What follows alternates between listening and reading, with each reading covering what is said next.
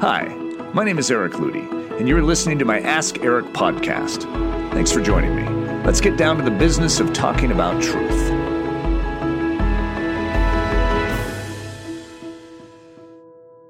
Today's question, Eric, what books most shaped your life?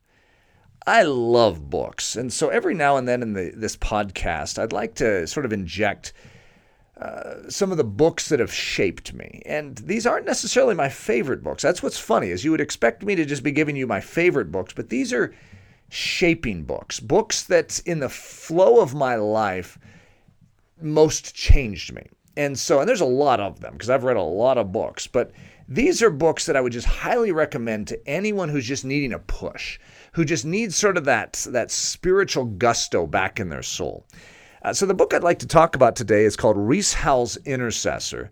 It's a book by Norman Grubb, and it's a tough book to read at a certain level, but it's possibly the most amazing biography I've ever read.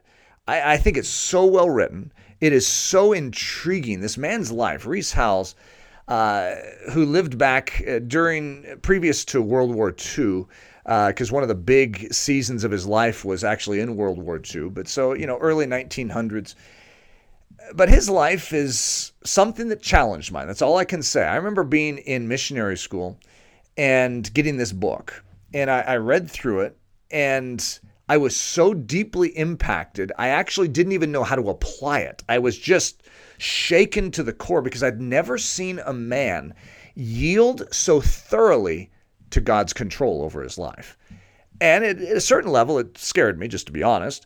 But at another level, just like it probably would for you in reading it, I wanted it. I want to be a man that is owned and operated by Jesus Christ. I do not want to be my own man. I do not want to be a man who does what I want to do. I want to do what he wants me to do. I have one life to live on this earth, and I want it to be lived out in the most efficient way that maximizes the glory of God in and through my life. And I know many of you listening to this would feel the same. Well, that's what this book does, is it shows the power of what can happen in and through a man's life when he fully submits to God. I mean, the stories are just outrageous. I don't even know how to describe it other than to say, wow, shock and awe. This man's life impacted nations, and he's a simple man of prayer. He had a heart for the orphan. He had a heart for prayer. He had a big vision of what God could and would do. And in his generation, in and through this man, God did do it. So, Rees Howells Intercessor. It's going to take some guts to read, but I tell you what, it can change you. It's a shaper book. Ask Eric was brought to you by the creative team at braveheartedchristian.com.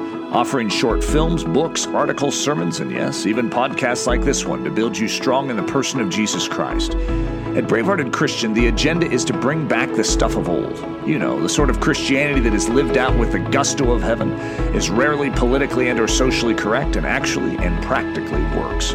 Visit braveheartedchristian.com or ericludy.com to learn more about yours truly, the loudmouth behind the microphone.